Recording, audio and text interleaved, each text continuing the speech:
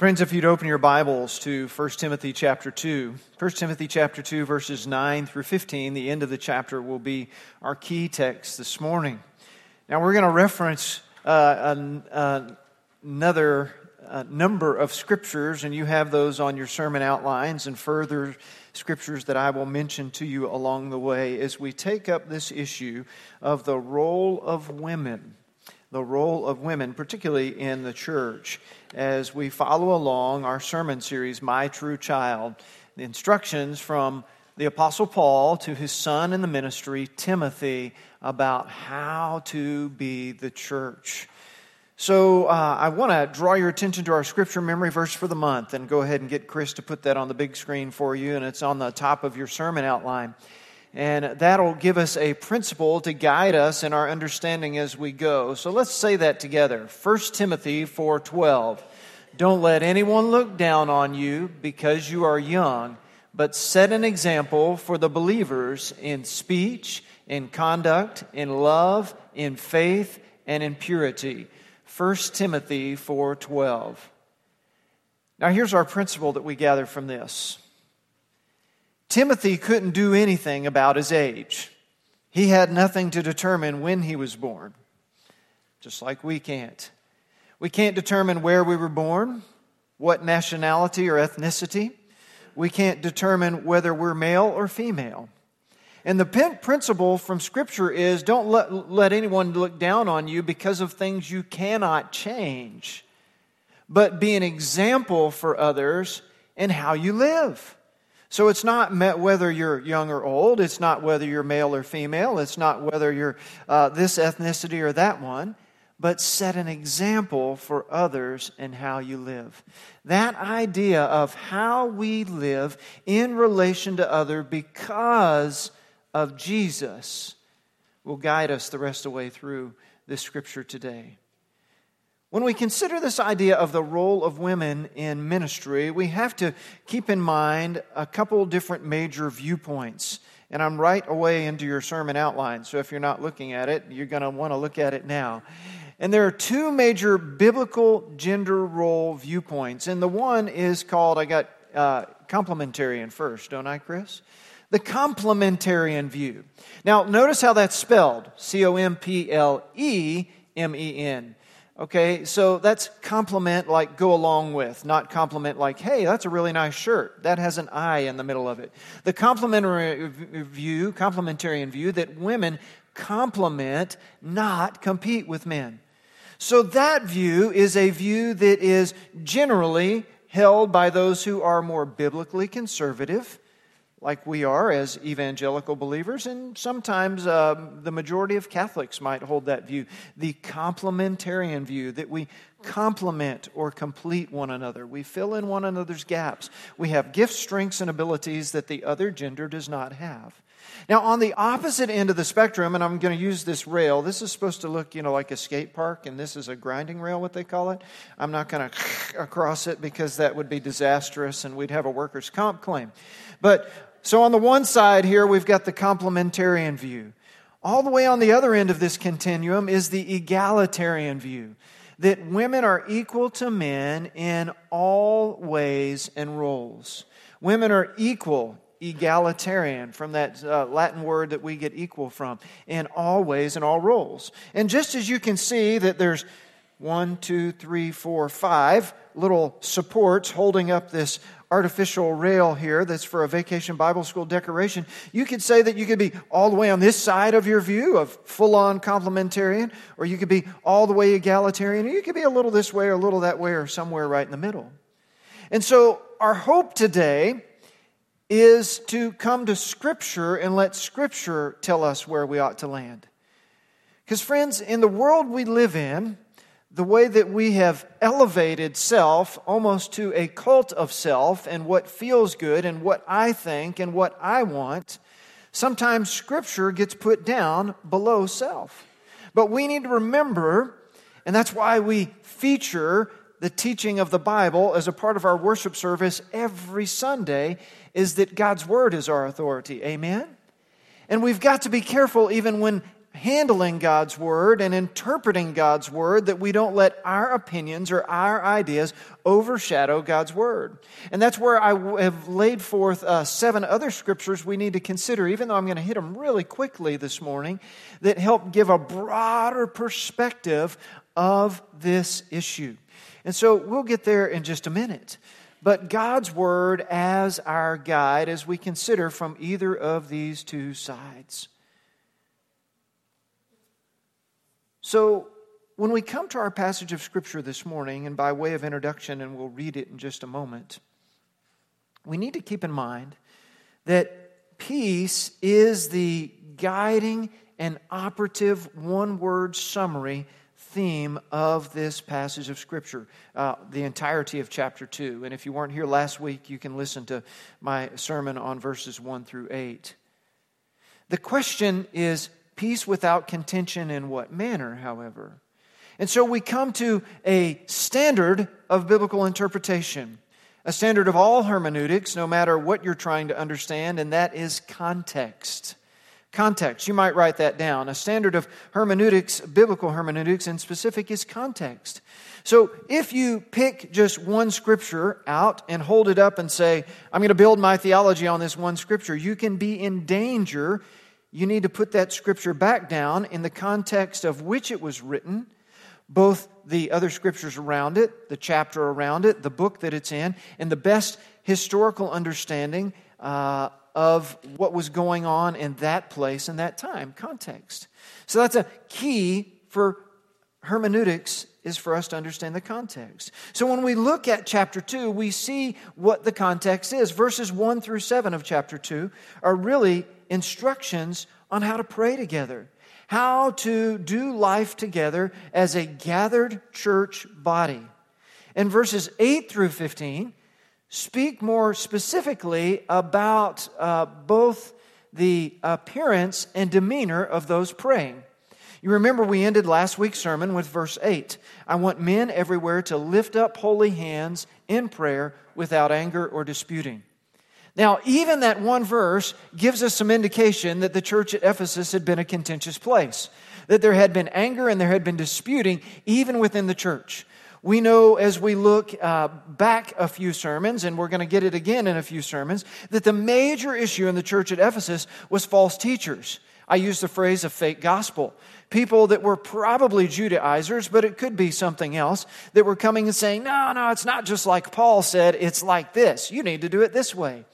And so Paul is writing this letter to Timothy, his son in the ministry, who he's left as the pastor of the church at Ephesus, saying, here are the things you need to be aware of. Here's how you need to conduct yourself, but here's how you need to ask the believers in the church to conduct themselves in relation to one another. So come back to verse 8. I want men everywhere, so I'm in 1 Timothy chapter 2, verse 8. Our key text for today is about to follow. I want men everywhere to lift up holy hands in prayer. Remember that it was not the fact that the hands were lifted that made them holy. Are your hands any more holy based on where you put them? No. It is the heart and the mind, the character of the person lifting those hands that makes them holy, as they have been washed by the blood of Jesus and set free from all the hindrances of this world. And so that holiness and peace of God should reign above everything here. And then Paul comes to talk about the role of women in the ministry of the church at Ephesus. Part of what we need to decide is what he is saying. Is it just specific to Ephesus, contextual, and for that one time to that church, or is it more general and broad, and does it apply to all churches at all time? Now, you can guess that the complementarians would say these rules in 1 Timothy chapter 2, verses 9 through 15 apply to all churches at all times. And you could guess that the egalitarians on the other side would say, no, the things that Paul says here only apply to the church at Ephesus and only at that time. And then, of course, some people would say, well, some of them apply and some of them don't. Others would say, I don't know. I mean, you go right down the continuum, right? So if you're able to stand with me in the honor of reading God's Word, would you do that as we read our key text, 1 Timothy chapter 2, verses 9 through 15. Paul says, I also want women to dress modestly, with decency and propriety, not with braided hair or gold or pearls or expensive clothes, but with good deeds, appropriate for women who profess to worship God.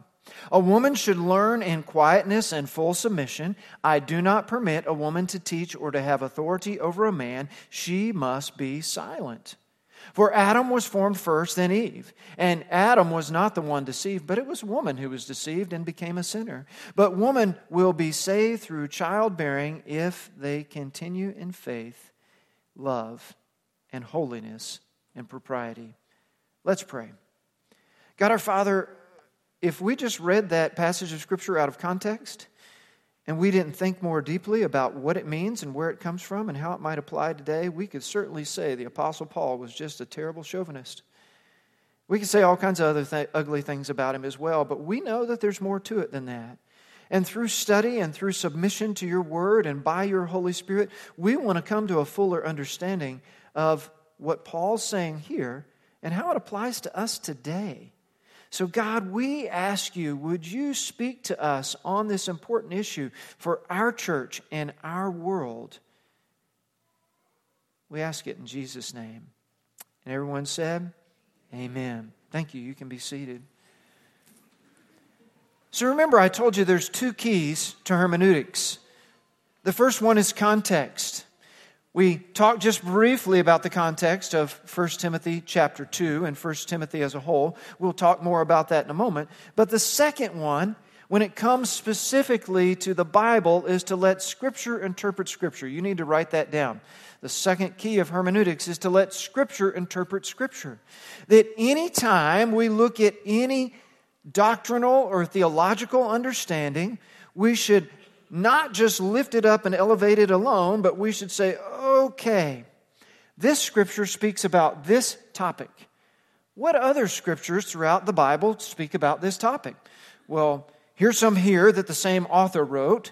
Here's some here that are in the same part of the Bible. Here's some here that have the same idea. And here's every use of that topic or that doctrine, that theology throughout the entire Bible. And so we look closer, a little bit further, a little bit further, a little bit further for that entire Scripture, that entire theme throughout the Bible. And that's how we build a theology that is not heretical. Now you understand heretical means heresy. That means false teaching. That's bad, right? And what happens so often is that a church led by a single pastor or even a denomination might lift up a certain idea, a certain Scripture, and they ignore the rest, and then they get off into heresy.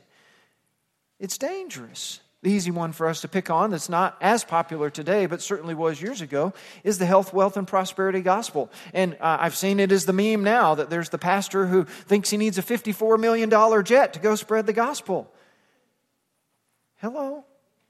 His gospel is a fake gospel. It's heresy. He's lifted a few Scriptures out and says this is what God intends for us and not paid attention to all Scriptures. So let's come back to our issue today, and that's the role of women in the church. And look at 7 Scriptures, key Scriptures that speak to that. And I'm going to hit them very quickly, but then you'll have them where you can go back and you can read that and read the context there and get a broader understanding yourself. That's my intent here. So the first one is Genesis 3:16.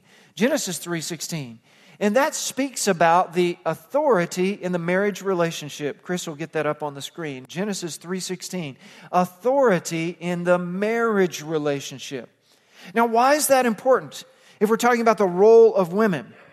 Well, as God created it, the family was the first social institution.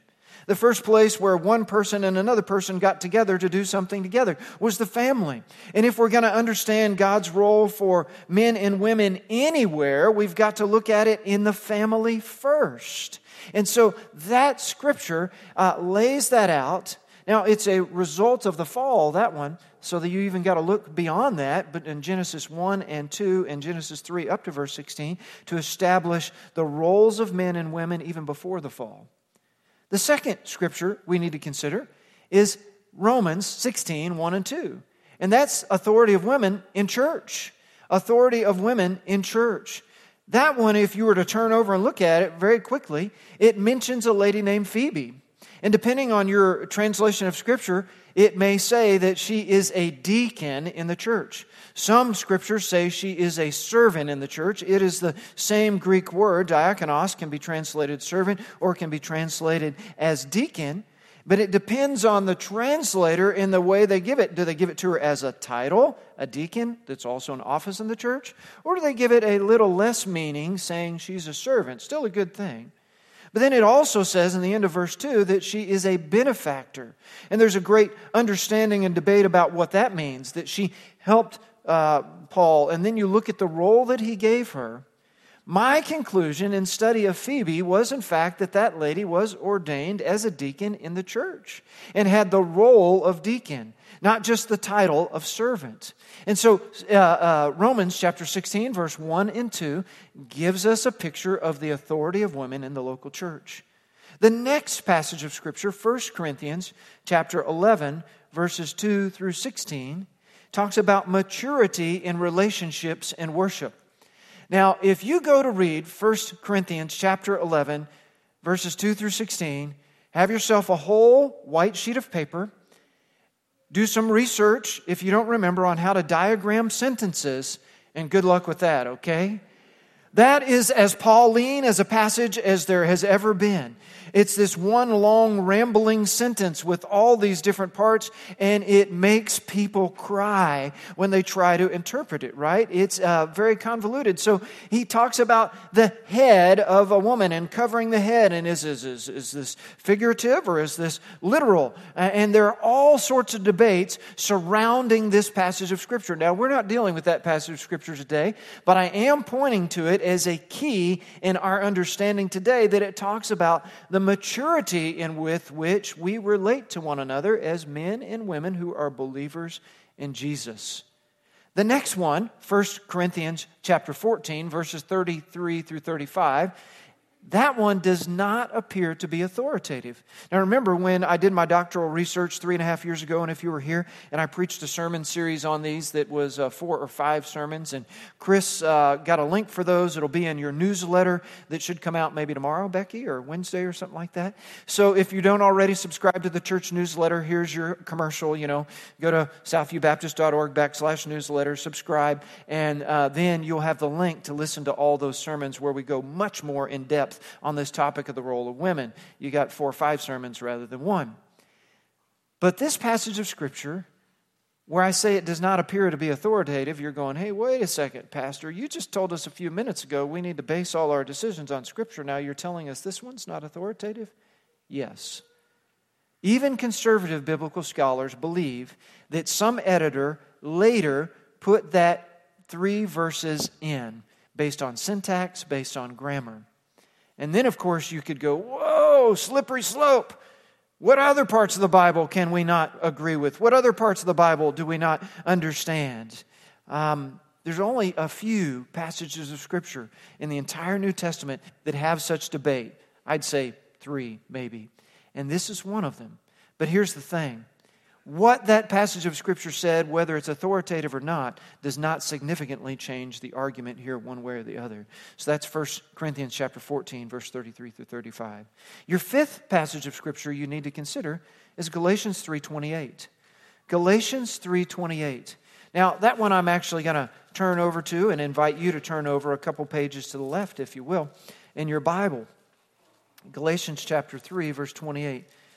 Galatians 3:28 has been coined the Magna Carta of Christian freedom. The Magna Carta of Christian freedom.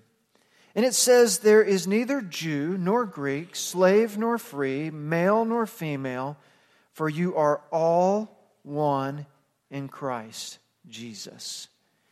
And if you look at that and you go, wow, we're all the same, we're all unified. And so when we come back to our spectrum here, and you've got the complementarians on the one side and the egalitarians on the other side, the egalitarians that want the roles of men and women to be equal in all things hold that scripture above all scriptures, and they say Galatians 3:28 trumps every other scripture you've got. It trumps every other argument you've got. But I think they've got a faulty premise. That scripture is not about authority in the church, which is what our issue is here when we talk about the role of women in the church. It's authority at the bottom of it. That scripture is about our theological position in Christ. And so if you base your argument on a faulty premise, your argument crumbles. So we've got to pay attention to Galatians 3:28, but I don't think we can give it trump card status. The sixth scripture is the one we're dealing with today. 1 Timothy chapter 2, verse 11 and 15. And that's instructions for peace and worship. Remember, I told you the operative idea, if you come back to 1 Timothy chapter 2, is that in their prayers and in their worship together, there would be peacefulness. The way they got along and worship together. We'll deal more deeply with it in just a moment. And then the seventh scripture is 1 Timothy chapter 3, verse 1 through 13, and those are offices in the local church. Now, I'll give you just a brief commercial and then tell you come back next week, right? Because next week we're dealing with 1 Timothy chapter 3, verses 1 through 13. But turn your eyes with me to chapter 3. Paul says, here's a trustworthy saying, if anyone sets his heart on being an overseer, an elder, a pastor, he desires a noble task. And so he talks there for verses 1 through 7 about an overseer, an elder, a pastor. Then look in verse 8. Deacons likewise should be men worthy of respect. And he talks about deacons that are men. Verse 8, 9, and 10. But then look at verse 11. In the same way, their wives are to be women worthy of respect, not malicious talkers, but temperate and trustworthy in everything. And then verse 12, you go back to a deacon must be the husband of one wife. We'll go back next week and we'll look at, in a historical theological approach, even in the way Scripture is translated, that the word in verse 11, in the same way their wives, is not actually the word most often translated wives, but the word should be translated women. And my theological understanding is that that is talking about women who are office holders in the church as deacons. We'll talk further about that next week. But the offices in the local church. So we have these 7 different scriptures to look at the entirety of Scripture and say, how do these weigh into understanding this idea of the role of women in church? So everybody with me so far? Right, that was a long introduction to get us to our point where we need to be. But we needed to go there because this is so important for us based on our culture today. So here's the third major portion of your outline today, and that is the 5A insights from 1 Timothy chapter 2, verses 9 through 15. Now, nobody else coined this 5A thing. That's just me looking at it going, hey, this kind of works.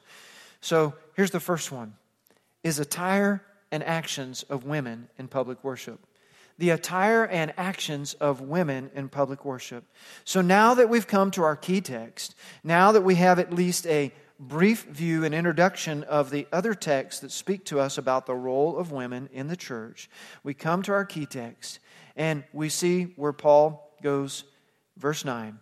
I also want women to dress modestly, with decency and propriety, not with braided hair or gold or pearls or expensive clothes, but with good deeds appropriate for women who profess to worship God. So he's talking about how a woman would adorn herself and how she would act in worship, attire and actions in worship. Here's the short translation of this passage. Nothing about outward appearance or personal presentation should detract from worship. Amen? Nothing about outward appearance or personal, presentation should detract from worship. The same would go for any man in worship. That a man should not dress in such a way as that he would detract from worship. I'm sure if a man came in dressed provocatively, all of us would be going, whoa, I'm not so sure about him. I mean, whether you're male or female, but Paul is speaking about the role of women, and we'll see why here in a moment. These teachings really can be understood that they should have not elaborate hairstyles, but neat hairstyles. Not expensive clothing, but nice clothing. Not a selfish distraction, but selfless surrender. It may have been that in the church in Ephesus, there were some ladies who were really asserting themselves in a way that was detrimental to the peace of the church. And that Paul was writing specifically to those ladies. That's what the egalitarians would say. The complementarians on the other side would point out that Ephesus was the hub of the worship of the goddess Artemis. And the goddess Artemis was known, and the worship of her involved all sorts of sexual type things, and even the appearance of ladies that were priestesses, temple prostitutes for that religion, had a certain way that they dressed. And Paul is saying, you ladies, once you become followers of Jesus, you don't need to look like that anymore. You don't need to adorn yourself a certain way and mislead men. Because what would happen would be ladies that dressed that way, that were priestesses for that religion, would go out into the streets and basically beckon men to come with them to this place of worship and do these acts. Paul was saying to them, church ladies, sisters in Jesus, when you get saved, you don't need to look like that anymore, and you don't need to be leading men to your place of worship, even though we know it's Jesus, and Jesus is not Artemis, and Jesus is the Son of the one true God. Beware that you look too much like your culture. Beware that you mislead people. We've got to be careful about how we look and how we act in worship. And we've got to understand the context of this passage here, the temple worship of Artemis in Ephesus, to understand its meaning then, to know its meaning now. That we should not be provocative in the way we present ourselves and the way we act. When we come to worship, it is not to glorify ourselves by how we look or what we do, but to glorify God. Amen? And that's the bottom line here for verses 9 and 10. So whether it's women or men, either one, it's about our outward appearance and our personal presentation that shouldn't detract from worship. Let's move on to your second major point. Your second major point is the attitude of women as learners in the church. Go back and read verse 11 with me. A woman should learn in quietness and full submission. Now this is about the point where we go, wait a second, Paul. What are you talking about, buddy? Ladies in my church talk. We got a lady, that does this, a lady that does that. They are gifted, they are called, and I know that they are submitted to Jesus and they're not ruling it over. I mean, what are you talking about, Paul? And that's normal. But let's look a little more closely. Dr. Tommy Lee notes that the early church in worship was most likely a whole lot different than what we're used to. The early church in worship would be like some third world churches today, and some churches of other denominations, where there wouldn't be one pastor and primary speaker, but there would be many speakers. It wouldn't be somebody with a theological degree, but somebody that feels like the Spirit moves them or they have some understanding. And so that many speakers can be speaking on many different topics. And the manner in which they pray might be different. The lifting up holy hands in prayer, the commentators tell us that there was a manner in which they prayed with their hands up, but also the way they went about with their attitude in prayer. And I gave you the example of praying when I first got to Africa last week. I didn't get to Africa last week, but I gave you the example last week of how they basically yelled and screamed, and I'm just overwhelmed because I wasn't used to it. That the early church in worship would be really quite confusing and different from what we're used to. You see a description of that, and write this down, 1 Corinthians 14, 26 through 33. So you can go read that later, 1 Corinthians 14, verse 26 through 33, and you get an idea of how disorderly worship was. Indeed, it would be a challenge for most of us to worship in a place like that. But notice there's a transition here. Notice in verse 9, it says, I also want women. Verse 10, it says women. And verse 11, a woman. The transition from the plural to the singular tells us that what's to follow is a general instruction for all. That any woman who hears this. So what does it say? In my NIV, it says that a woman should learn in quietness and full submission. Some might translate it as silence and full submission. And then there's that idea of should learn. The phrase there, should learn, means receive instruction. And it's an imperative form of the word to be like a disciple, manthano. This is a command. And a woman is commanded, not suggested, to be a disciple, to be a learner. But it's the next verse that helps us get a broader understanding of it. Silence and quiet, however, let's come back to those. They translate hesychia, that indicates an attitude or a spirit that was teachable. So it's not complete silence, but a quietness of spirit, able to learn. You might want to write that one down. The attitude of women as learners in the church was not complete silence, but a quietness of spirit, able to learn. So what verse 11 is doing is really adding decorum to the manner in which the prayers and prophecies that took place in a public worship service should be offered. And so we come on that we've got to take caution in exercising, judging the bounds of such command. Who was it for? How was it applied?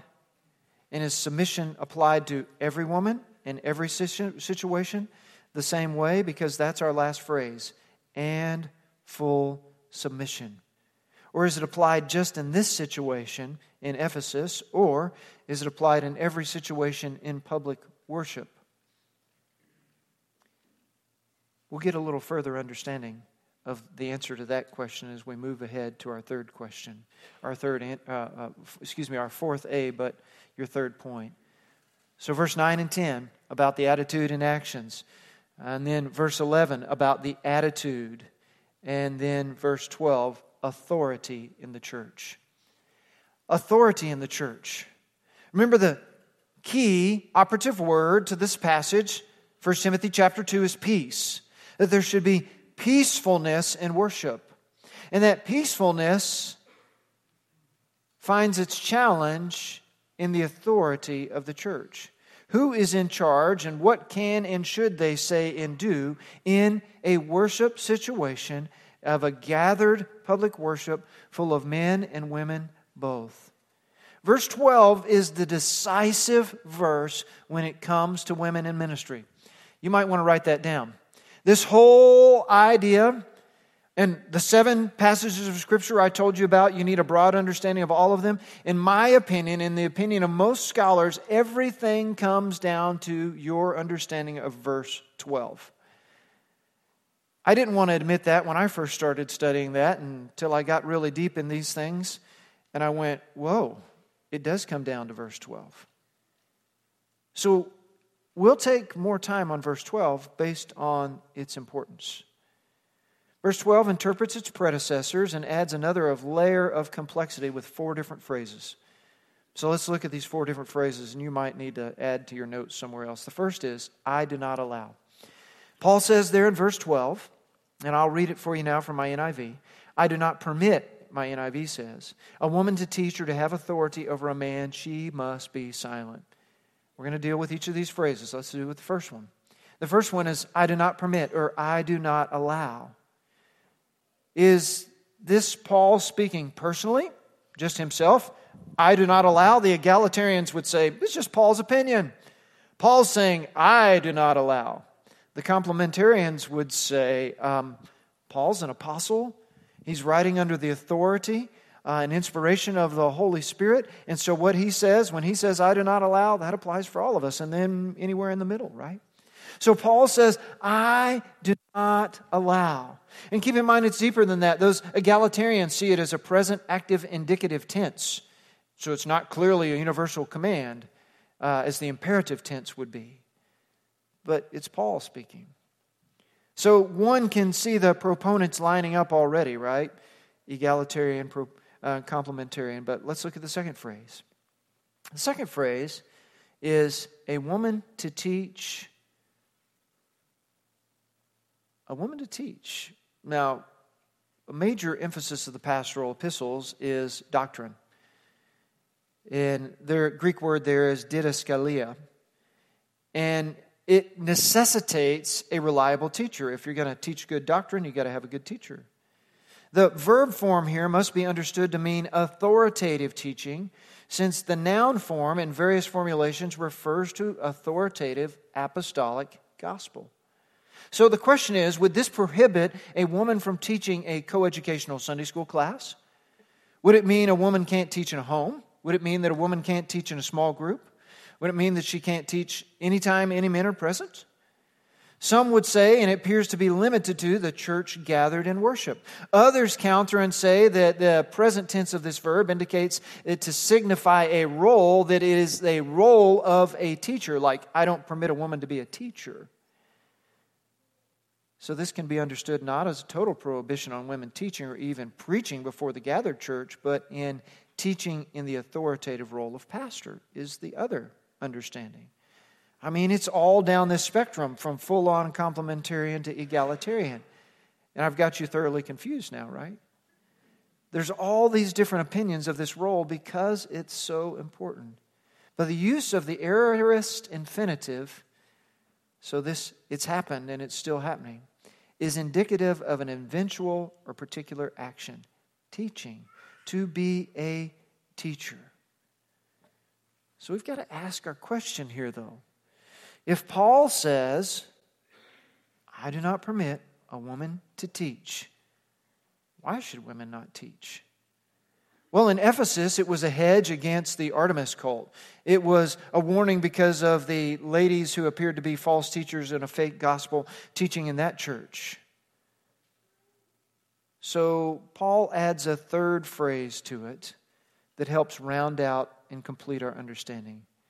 And that third phrase, going back to your scripture, in verse 12, is, or to have authority over a man. What does Paul mean there? So if you pair the prohibition to teaching, I do not permit a woman to teach, and you add to that, or to have authority over a man, any of us can see the controversy, right? I mean, you're probably sitting on the edge of your seat now going, all right, what's Pastor Aaron going to do with this? Let's see him get out of this one. So this word, or to have authority, presents us a challenge. It's a hapax legomena. And that means it only appears one time in the entire New Testament. So we can't look at that word and say, how did Paul use it here? How did a gospel writer use it here? How did somebody else use it? It's the only time it's used in the New Testament. So we have a bit of an issue. So you have to look outside of Scripture to extra biblical literature and say, in the literature at that time, how was that word used? And it adds to our understanding, but it's not authoritative like Scripture, right? And that word means to assume authority. And it could mean all the way to domineer or to usurp authority or even abuse authority when you look at extra-biblical literature for that word, right? It could be a very strong word. But for whatever reason, under the inspiration of the Holy Spirit, Paul chose to use that word and that word only, not another word that's used commonly for exercise authority in the New Testament. And so you could look at this. Let's go back to our English. Verse 12, I do not permit a woman to teach or to have authority over a man. You could look at this as a neither nor. She can't teach nor have authority. You could look at it as an either or, but there's a middle ground there. And we'll get there in just a minute. We got to get to the fourth and final phrase. The fourth and final phrase is, she must be silent. Again, the word here for silence or quietness enters the discussion. But remember, it doesn't mean complete silence. It's a quietness of spirit. It's what you guys are doing right now.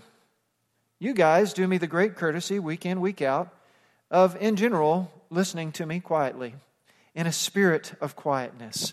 I realize there's some talking that goes on in the pews, and, especially if you've got a child in the pew, you've got to do some parenting in the pews. I realize you've got to comment with your spouse or the person sitting next to you. There's nothing wrong with that. But in general, you're sitting in order to receive instruction. And so you're demonstrating the principle here that Paul is talking about, that women, and I would say by extension all of us, men included, need to demonstrate. What verses 11 and 12 point out is the contrast and the encouragement of women teaching within public worship as women participating in public worship. The applicability of these exhortations extends beyond the situation at Ephesus, is where the debate ranges. Is this just talking about Ephesus, the egalitarians would say, or no, it applies to all of us, even today, the complementarians would say. So here's where we come to the middle in my understanding. It's in verse 12. When we draw attention to the present tense of the Greek verb in verse 12 as referring to an ongoing action, it literally would mean I do not continue, or I continually do not permit. That teach and exercise authority, those two phrases are handled as one in the Greek, and it's called a hendiadys. And I don't have my whiteboard up here to write it for you, but it's an H-E-N, like a chicken, a hen. Hen, dia, D-I-A-D-Y-S, hendiadys. And that hendiadys is where two concepts, teach and have authority, are understood as one thing. And so when you consider what the New Testament tells us about a role in the church in which a given person is to teach and to have authority over the church, what does that sound like to you? A pastor, right? An elder, an overseer, a pastor. And that's the understanding and study that I came down to. Is what the Apostle Paul is saying here, and we can back it up with the other scriptures we looked at, is that he's not permitting that women take the role of pastor. Now, some folks would debate with me on that. There's going to be some on this, everybody on the complementarian side would agree with me, although they wouldn't agree with me about women as deacons. No, they wouldn't if they're way over there. I'm a step this way. But the egalitarians would say, no, that's not it at all.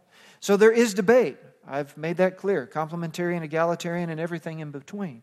But I've got to tell you where I came down and why I came down on that position is the fact that I believe, based on an understanding theologically of that phrase, teach or have authority over a man as a hendiadys, two concepts meaning one thing. Therefore, he's speaking about women being a pastor.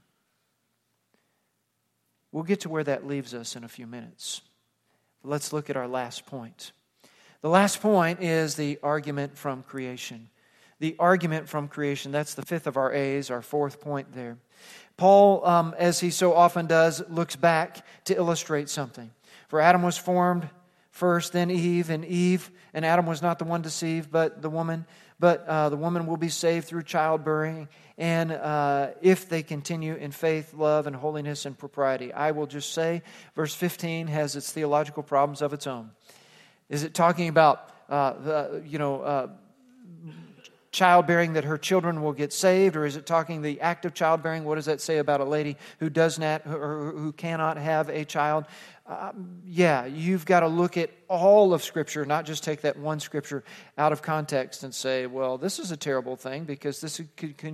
could condemn women.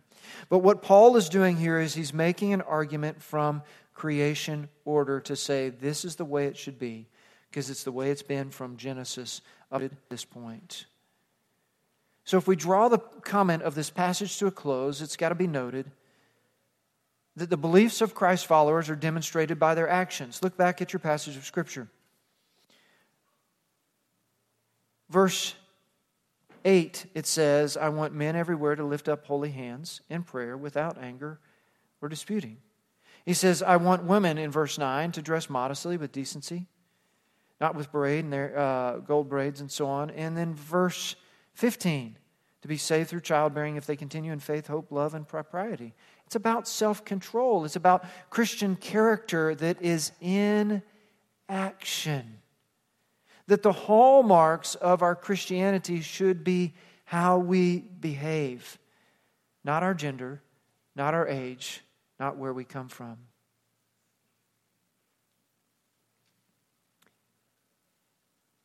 So, as I come down to the bottom of how this applies for us, my understanding, based on study, is that women cannot and should not be pastors.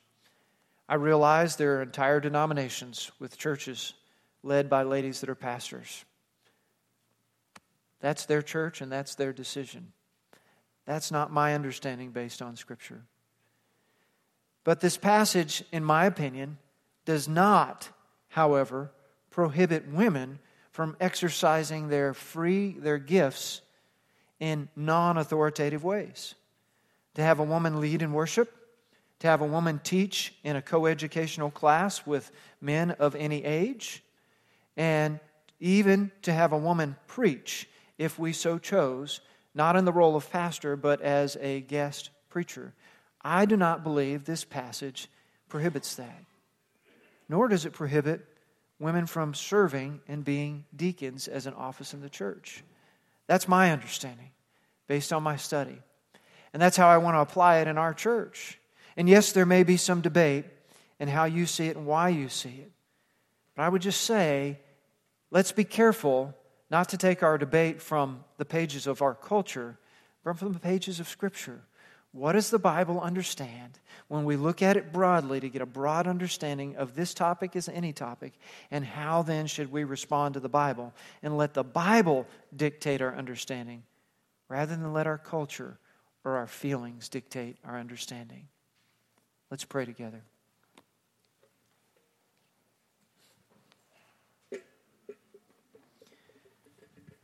Our Father in heaven, it's not every day we take up an issue like that one, and sometimes it feels a little bit more like a theological lecture than a sermon that we're used to.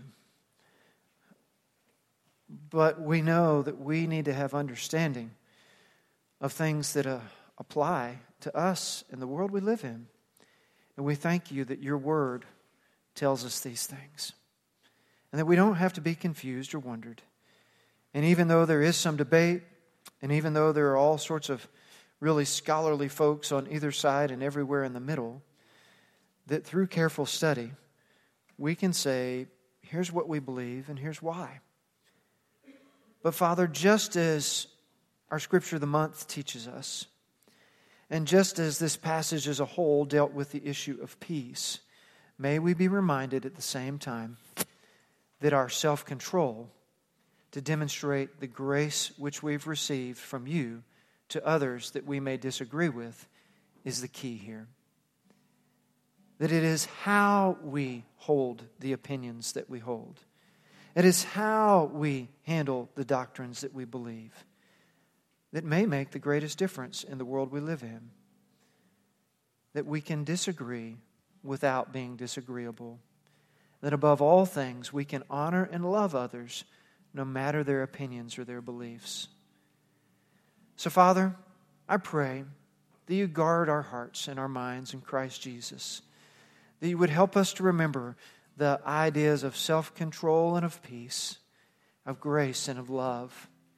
And that on this issue and other issues, you would continue to grow our understanding as we submit ourselves to you. We pray these things in Jesus' name. Amen.